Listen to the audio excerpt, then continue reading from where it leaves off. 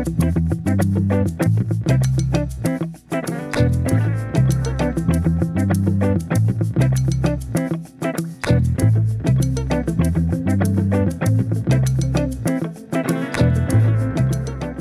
I'm Stuart Chittenden, and this is Lives, a conversation featuring fresh voices and diverse perspectives on culture, community, business, and more.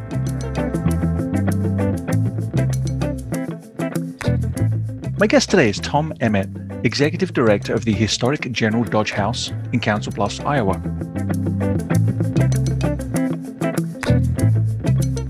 Our conversation today is being recorded by Zoom.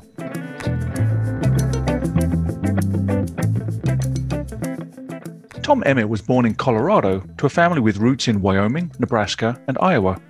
He grew up along the Little Thompson River on a small quarter horse ranch, and as the son of a United Airlines pilot, he was privileged to see the world.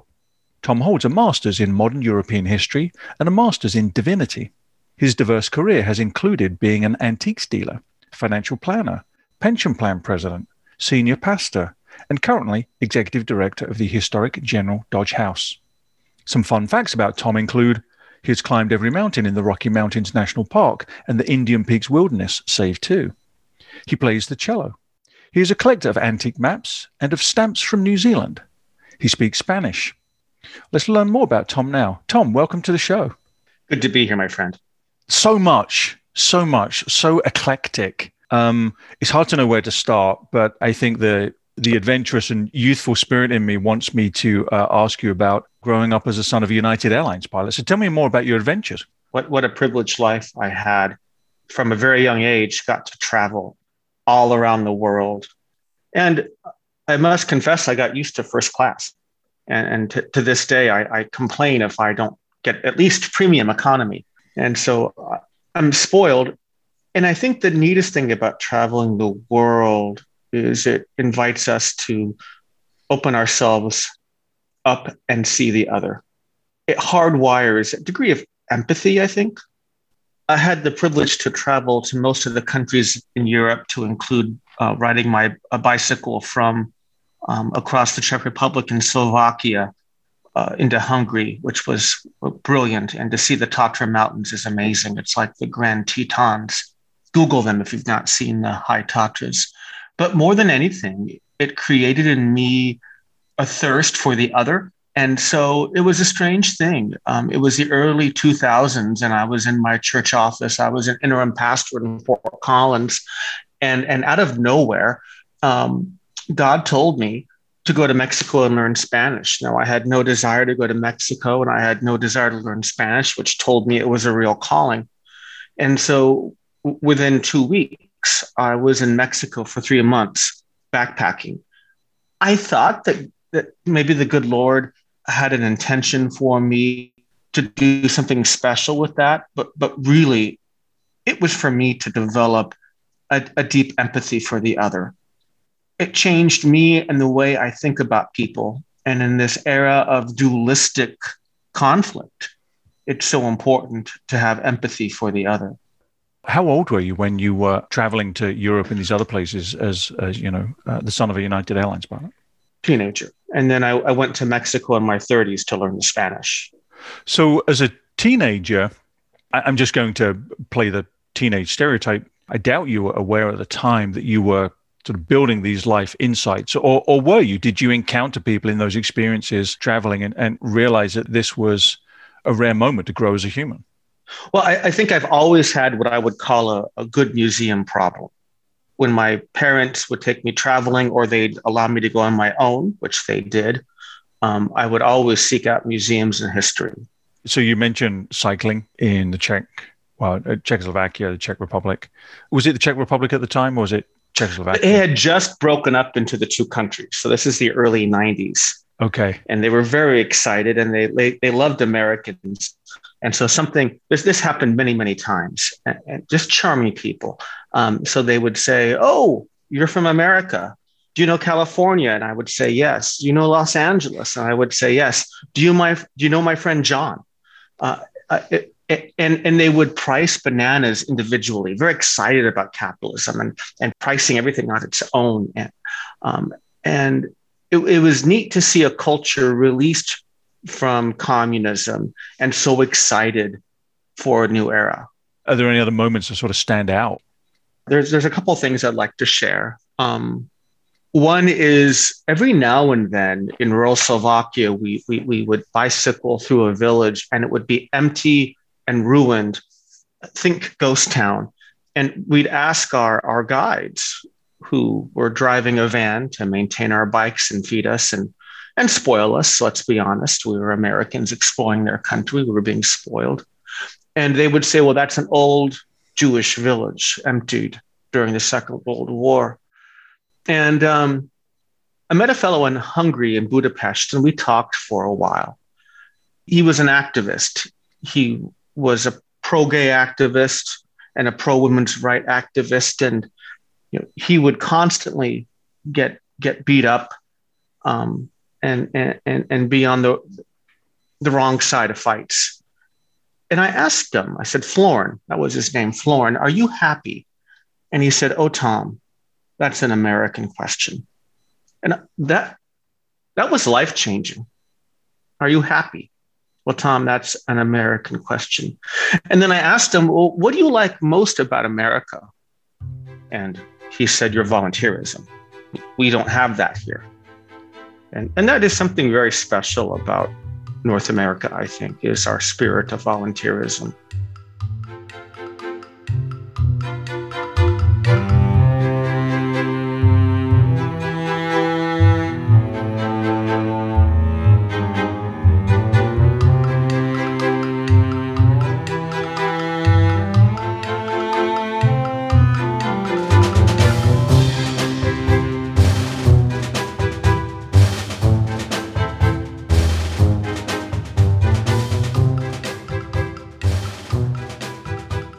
You were born in Colorado and born on a small quarter horse ranch. What was your family life like, and how were you raised there? Yeah, it was a pleasure farm. And so I had the opportunity to help my dad move pipe to irrigate the pastures, to wait all night when a horse had a foal, lots of cats and kittens, dogs, motorcycles. We had a river going through the place. And so it was really a privileged life. Guns, shooting things. I'm kind of this progressive liberal that grew up in a conservative environment, and it's a great dichotomy. Continuing to build up this picture, you also mentioned that you have hiked so many of these mountains, and I had no idea about that. Where did that urge come from? What does that look like for you doing that? Well, I think being alone in the mountains on a high place, it's a great privilege. It's exhausting. And when you get to the top, and of course, there's what we call false peaks. You think you're there, but you're not. You think you're there, but you're not. And then you're finally there. And you can't spend very much time there because thunderstorms will soon roll in, and you've got to get off the peak. And then I think going down a mountain is worse than going up. It's hard on the body. I think the beautiful things, you can stand from Mount Audubon and see these little tiny slivers, and those are the skyscrapers of Denver. How cool is that? And you can be sunburned in an instant. And I always loved hiking alone. I'd rather not go with friends. And even when the cell phones came out, I didn't like taking the cell phone. There's something wonderful about knowing if you fall or get hurt, you're in trouble. And that's exhilarating.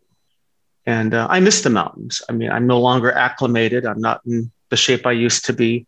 I'm 50 years old. I'm no longer in my 20s or my 30s. But they say there's three kinds of hiking or camping.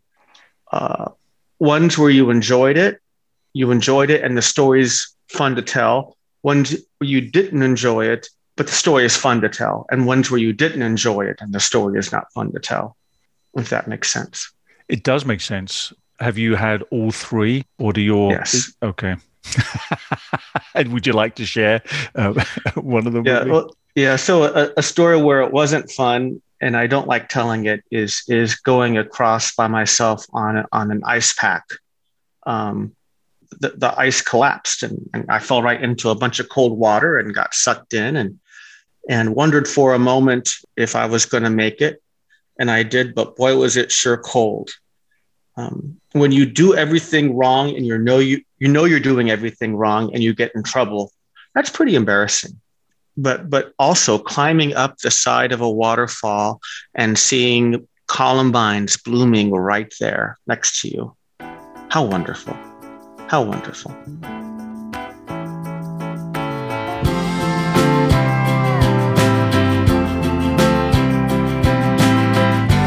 that a beautiful sight? Coming in quick, a little low in time.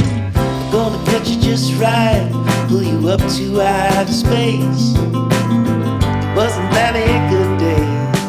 Red guitar, purple haze, stick, love, and the ball was all you needed. I did. Sing me back, mama, sing me back. 'Cause I'd give it all and more to that land for one day.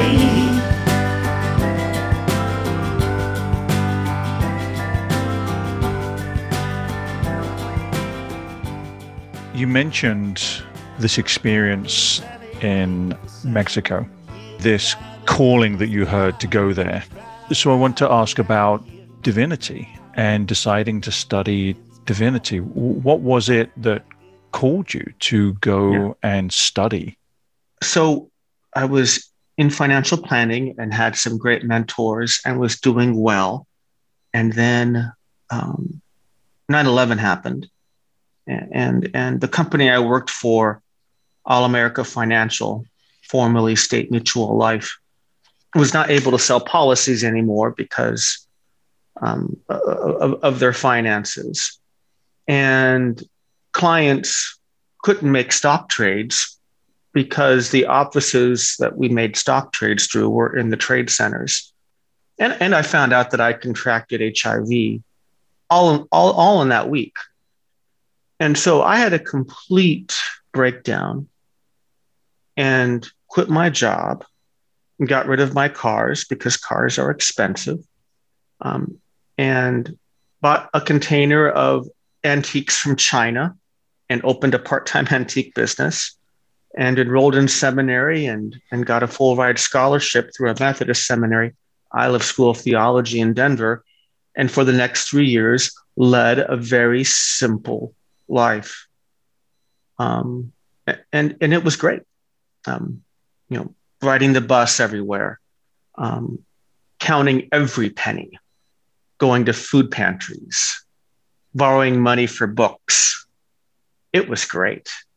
It was great because life was very real.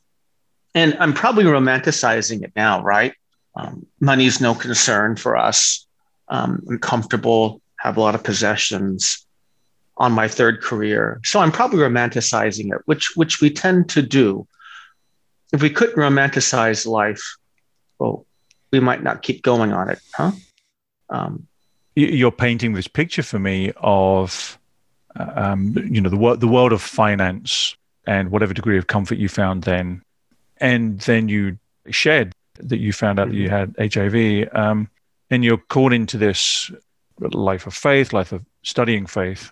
You mentioned a simple life. Was there a stripping away not only of tangible elements of your life, but also intangible elements? Well, I think that one thing that people do when they're in crisis, and this is certainly my norm, is that in the midst of crisis, I have found it useful to create a crisis and to create an interminable event. So I must act. And so sometimes, I think oftentimes human beings, and certainly this human being, will create a crisis to precipitate a change, if that makes sense. I'm not sure it's that noble. There's no intentional stripping away, but rather the sense of desperation. And that's when God is clearest to us, is when we're hurting and desperate. And that's certainly where I was. Did you have a sense of faith when you were younger and before deciding to go to seminary, or did this suddenly appear as an epiphany for you? No, my parents took me to church My parents took me to church when I was a little boy because that's what you do if you're good parents. And I loved it. And I would give them a hard time for not going to church on Sunday. I absolutely loved it. But the Presbyterian minister, Reverend Churchill, was a right-wing, hate-filled man. His first wife had come out as lesbian, and then later his daughter. And he was angry at gays, and he would preach against gays and look right at me, that son of a bitch. And that hurt deeply.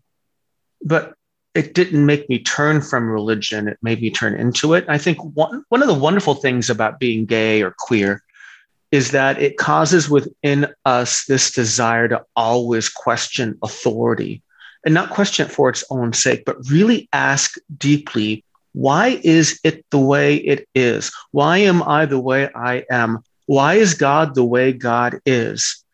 And I think that's best advantage of being a queer person or any person in the minority voice, is that you have to ask deeply why. And it's not rebellion, it's profound reflection. What has that journey been like for you, Tom, when much of religious practice has, as you've already indicated, tended towards prejudice for people that are in some form of minority? You've identified as gay. How has that journey been for you with those kind of pressures, whether specifically related to, faith and the church or generally? I'll answer that by telling a quick story. In college, I went to a Presbyterian church, and I was very involved, and they were progressive, and they invited me to be an elder, basically serving on the board of directors. And the church was ready to split over it because other people in the church weren't happy because it's technically heresy against the Book of Order. And so I said, I'm done. And I was done. And so for 7 years, I never darkened the door of a church. And then one night I went out to a gay bar in Denver called Paradise Garage, met a guy named Eddie, and we enjoyed the evening.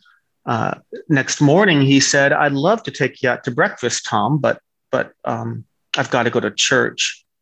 Yes, and I was intrigued. And so I had him take me to church with him, and I gave my life to Jesus that morning. I found a community, Metropolitan Community Church, or MCC, was founded on the idea that everyone needs a church home. And it's quite a conservative movement in so many ways, too.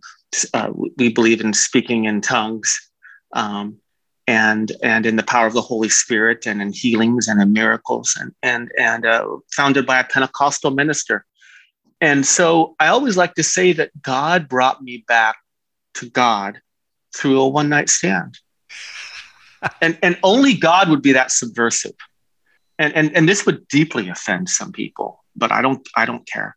But God is that subversive, that God will use sex and desire to bring people back to a right relationship with each other and God. And Eddie and I are still friends now, many, many, many decades later.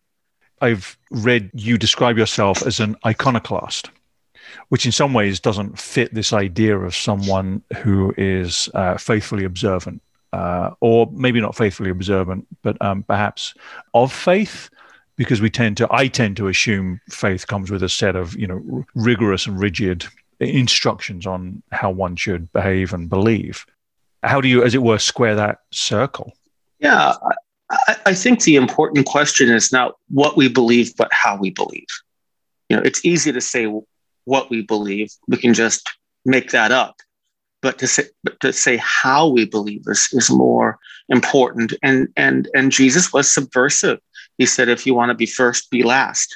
If you want to be a master, be a servant. Sell everything you own and give it to the poor. I don't have the guts to follow Jesus. I don't have that kind of courage. But I have enough courage to be influenced by the living Christ. And so for me, Christianity is designed to break down barriers and open up relationships and heal rather than control and guide. It's about radical community. And radical community means being in a relationship with people that deeply irritate us, including our own authentic selves. I'm really glad you mentioned that, because you not only have developed your own sense of faith, but by studying divinity and then assuming a senior pastor role and, serving in a sort of a more official church capacity, your role then requires you to perhaps be in radical community more courageously. And I'm wondering, what was that experience like for you, spending some years ministering with a congregation? I had the honor of spending a dozen years, a wee bit more, in a downtown Omaha church. MCC tends to attract broken, needy people and the homeless. And so we were in the midst of it. And I'm really glad, I'm okay saying this, in this year of COVID and the appropriate rioting we had this summer, I was glad not to be a pastor. I'm really happy now to be a museum director. And after being an activist for decades, it's good to just love on history. The break is good. I was tired. But it's always good to leave a party before you know it's over. And I think I managed that. I didn't stay too long. Feel it in my body, feel it in my feet, and it feels so good inside. When I hear that music, it gets me on my feet, makes me wanna dance all night. Don't make me remember everything you did, 'cause I don't wanna hurt inside. Feel it in my body, feel it in my feet, and it feels so good inside. And I always wanna feel like this. I close my eyes and all my troubles fade away. You was once got so deep into me, but tonight I won't let that out. Gonna make myself forget about you, baby. Gonna make my head forget your name. 'Cause tonight I'm gonna dance the pain away. Forget your name. Oh yeah. Feel it in my body, feel it in my feet. You've, since childhood, had this love of history, the sense of imagination and ideas that are conjured by artifacts of history in some way. So is that the spirit and the motivation that pulled you towards your current role as executive director of the historic General Dodge House? I think I have a profound love of narrative. Artifacts come and go. We have nothing remaining of Alexander the Great or Julius Caesar. All of their personal items are gone, but we have their narrative. I love being able to be a caretaker of a narrative. I will soon be dead, right? This life is incredibly short. I hope to have another 30 or 40 years of it, but I'll soon be dead, and no one will remember my name. That's okay. But my legacy will be to carry the narratives, and they're complex narratives of General Dodge and his family and his legacy and of our community, and pass them on to the next generation of folks who will forget me, as they should. And this is actually the humility, I think, that comes with being a musician, because your job as a musician is to recreate the composer's intent. I'm not the artist. I'm a recreative craftsman. And I think that's what narrative is too. And so music and history and preaching and scripture and myth, they're all together because they invite us to share stories. And I terribly miss Garrison Keillor, the Prairie Home Companion, right? It's been a long week in Lake Wobegon, and he would tell you a story that is made up but is true. And I get to tell stories that are true, but allow people to make up new possibilities for their own life. What does it mean to be a change agent? What does it mean to be a person that experiences all this pain and all this confusion in this world, and to walk in the midst of this messiness? I mean, it's a pretty horrible life and a pretty wonderful place. And so narrative, all we have in the end is our words. That's it. Narrative is everything. Would you, for listeners, paint a picture of the historic General Dodge house? Yeah, to walk into the General Dodge house is to enter a time capsule. You walk into the Dodge house and it's filled with original items. About 3/4 of the items on the first floor are original, and about a third on the remaining floors are original. And so you literally get to see the past. And we don't tell our visitors, not to touch or don't do this or do that, but really invite them to listen to the narrative. And our docents take between 2 and 3 hours with a group, and people are captivated. And so you walk into this Second Empire French mansion built by the same architect that built Terrace Hill, the governor's mansion in Iowa, and built many of Chicago's pre-fire buildings. And you literally walk back in time. And it's not about the past. When we walk back in time, we're actually in conversation with the present and the future. Because when we think about how people lived yesterday, we're thinking of, well, how might we live tomorrow? And why are we and how are we living now? What does that mean? And even if we're having that conversation with ourselves subterraneously, it's happening. And that's why people love good museums and why good museums love people. What are the kind of conversations that people do have, whether they're your own or those that you hear other people having? It's a hard time right now to do history because we are so polarized and dualistic in our thinking. Right now, our culture is seeking simplicity, and cancel culture is alive and well, both with people on the left and the right, all of whom I find very dangerous. I want to have difficult conversations about Dodge's complexity. For his time, he can be called a feminist. For his time, he can be called progressive on race. For his time, he can be called very savage against Native Americans, yet late in life, he counts some as his closest friends.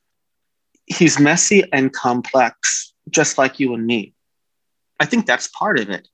When we acknowledge the complexity and messiness of history, we also give ourselves permission to honor our own. And when we do that, we realize how deeply flawed and hypocritical we are, and how hard we are on each other. And so I think gracious conversations about our messy past, our messy selves, will help us have a less messy future.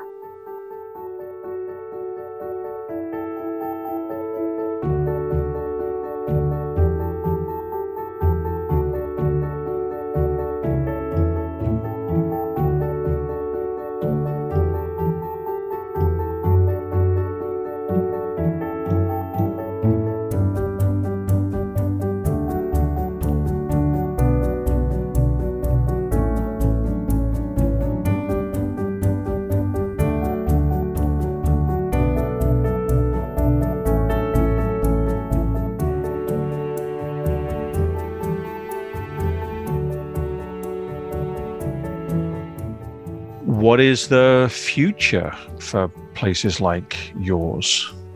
I think museums are challenged with the same thing that churches are challenged with, that brick and mortar stores are challenged with. And so we have to be highly adaptive. The good news is the product we're selling is narrative. The product we're selling is a relationship with the past, present, and future. And so that's good news. But right now, I'd say we're in hibernation. And I'd say that state and the federal government have done a good job caring for arts and culture establishments overall. I can't wait for the pandemic to be open because we're going to have a lot of parties. We're going to have a lot of events. And it's going to be a great time, but not yet. So I find it interesting that on the one hand, your product is narrative, but there's this sort of cheap thrill of narrative also being sold by these other technologies. It sort of makes me worried. I don't know how to extricate ourselves from the simple social media-driven narrative for the more complex, nuanced, deeper narrative that you hold at the General Dodge House. Well, I don't know that I have the answer to that. I do know for certain that doubt is not the opposite of faith. Certainty is. Certainty is very, very dangerous. And the reason why so many museums have lost authority is because they've engaged in narratives of certainty and clarity and watered them down.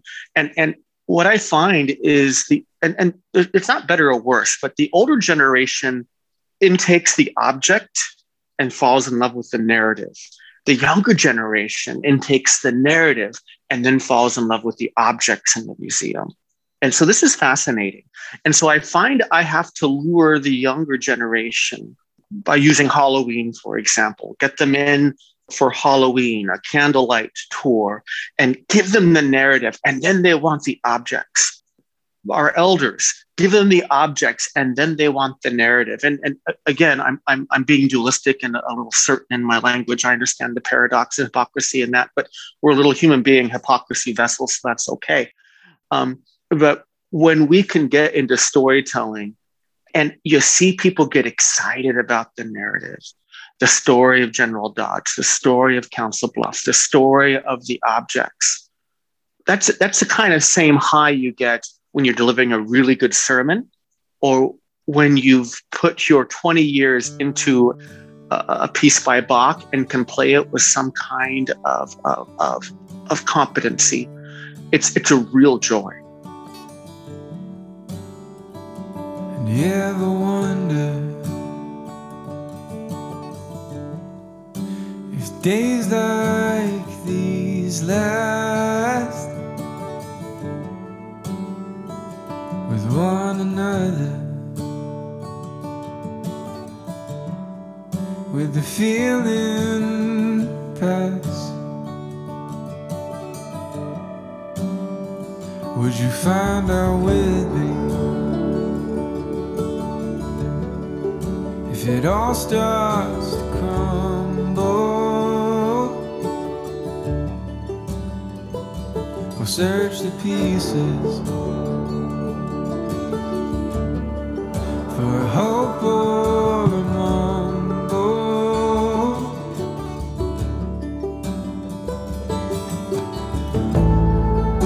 It's not for me to decide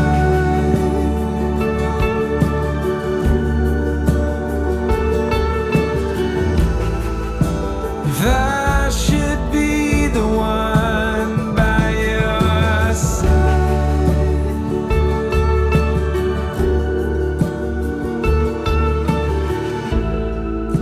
And hope we know when it's better to say goodbye.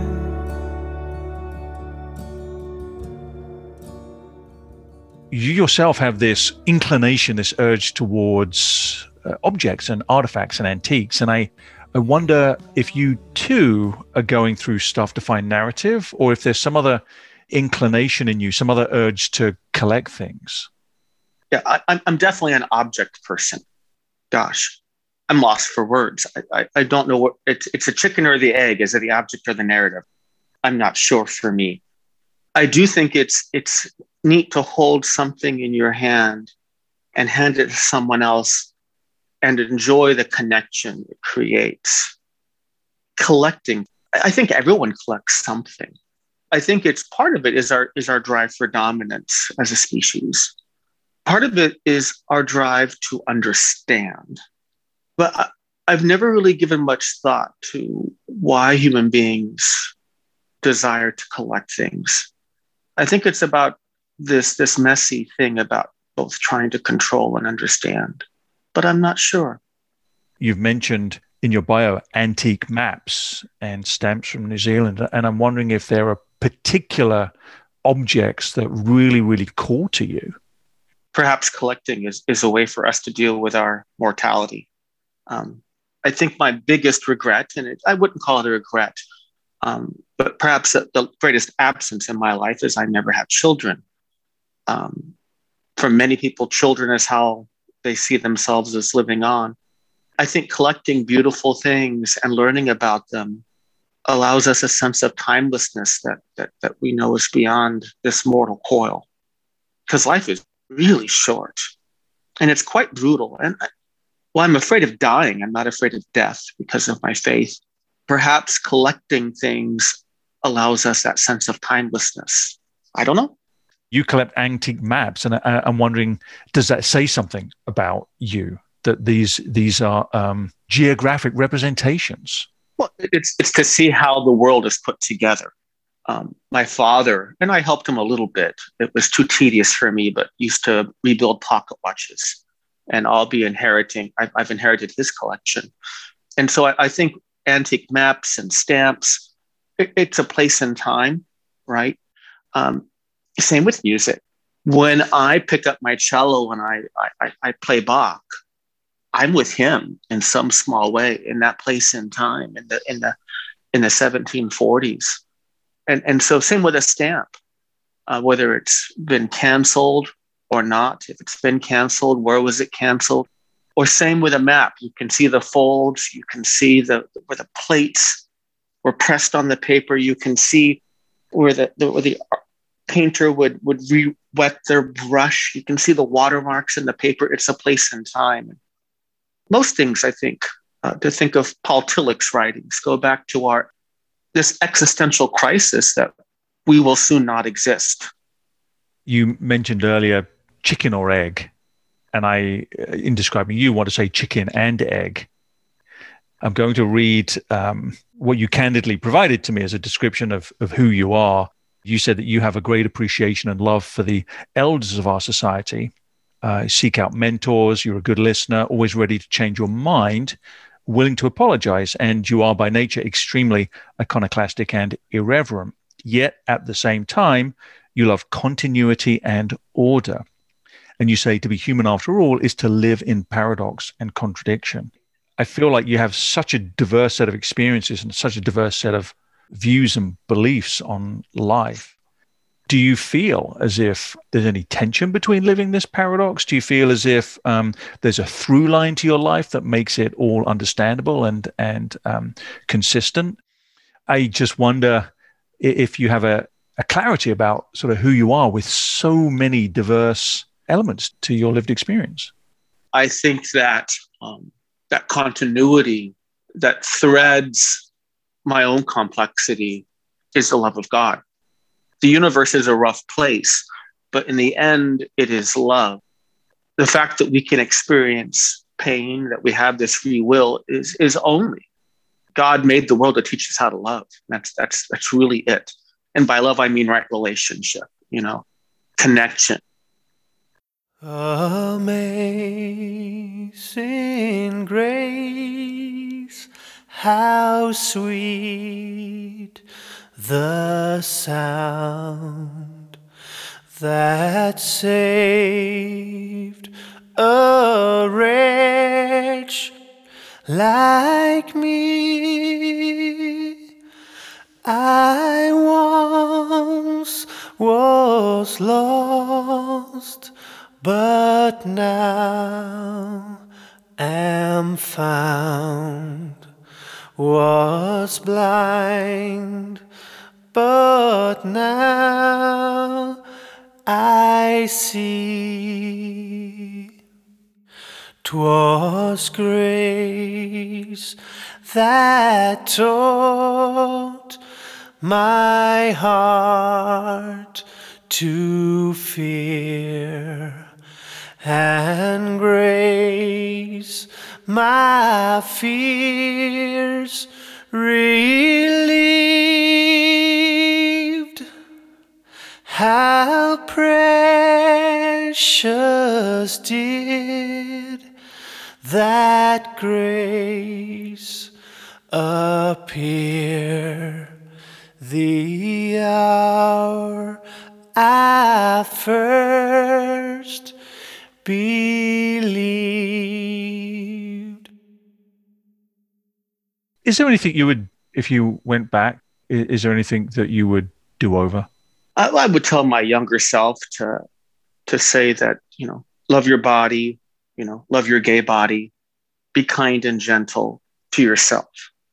One thing that I think a lot of gay people from my generation have in common, I don't think the kids struggle with it as much now, is we're awfully hard on ourselves, gay and lesbian people. And the advantage is we're also awfully critical of the world. but we're not good to ourselves.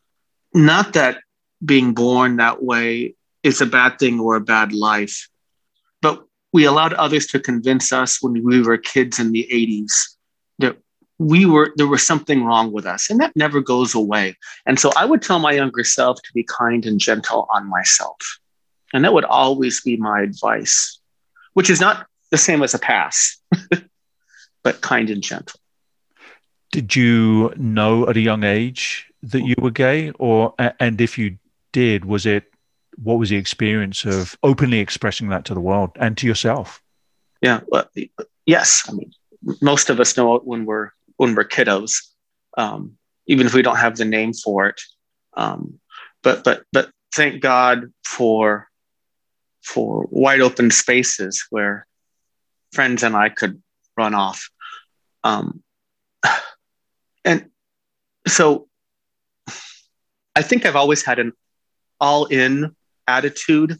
And so in the early 90s, in 1992, Amendment 2 in Colorado was a big deal where it basically said you could discriminate against gay and lesbian people. And that's when I came out. And so I came out and immediately became the president of my college gay and lesbian alliance, went and knocked on doors and tried to educate people and engaged in parades and protests. So it was all in immediately, which was wonderful, but also probably a little traumatic. Tom, I've never had the experience of telling the world at large that I'm not what I appear to be to them or, society. I'm just basically your standard white, middle-class, cisgender man. That's basically it. I look like that. It's what I am. I don't know what that's like to take a journey of decades in a society that has always lagged behind who you are and who you're telling society that you are. So I just don't know what that experience was like for you, always perhaps lagging behind society's prejudice. It's wonderful and horrible. It's wonderful because you have an intimate community, people that you would never have connected with. Well, we're lesbi, gay, queer. And so we have this community and also terror. Am I going to get beat up? And it happened.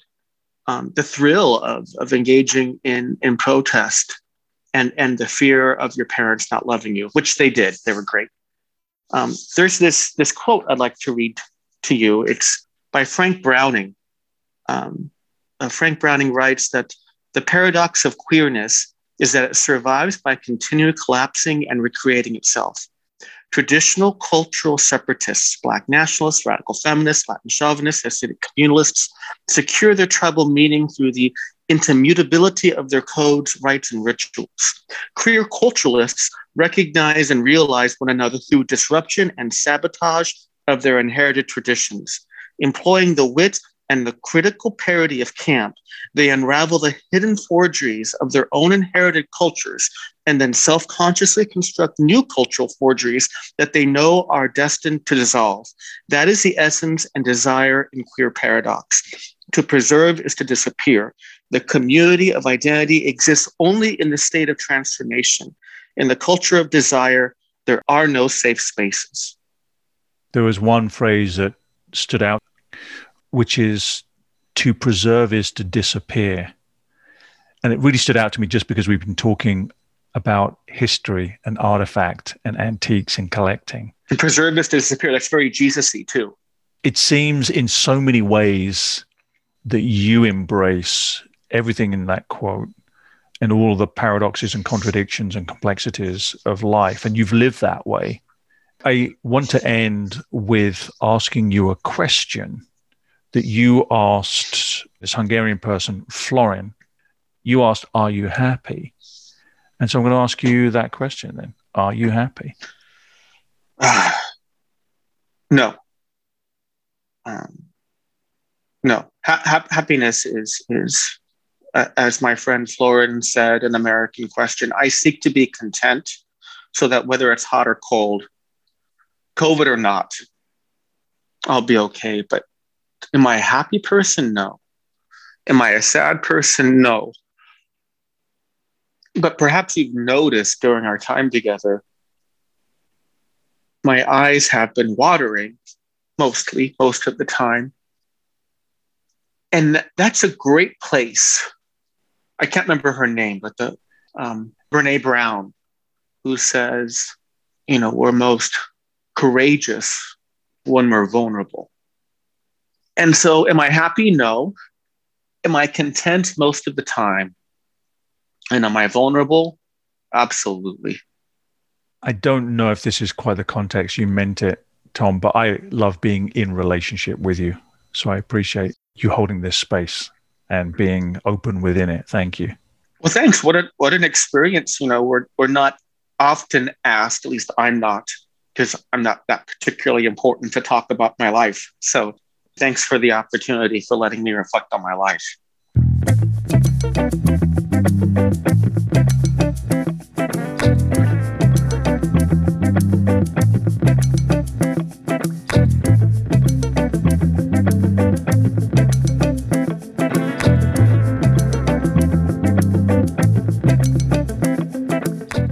My guest today has been Tom Emmett, Executive Director of the Historic General Dodge House in Council Bluffs, Iowa, and obviously so much more than that.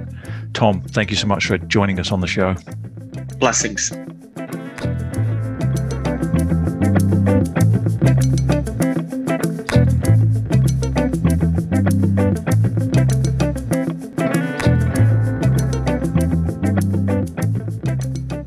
That's the end of this week's show. You can listen again to this show and others by subscribing to the podcast at livesradioshow.com and find us on social media at Lives Radio Show. The music playing you in and playing you out each week was created specially for the show by Andrew Bailey. I'm your host, Stuart Chittenden, and this is Lives Radio Show and Podcast. Join me next week for fresh voices and diverse perspectives on culture, community, and more.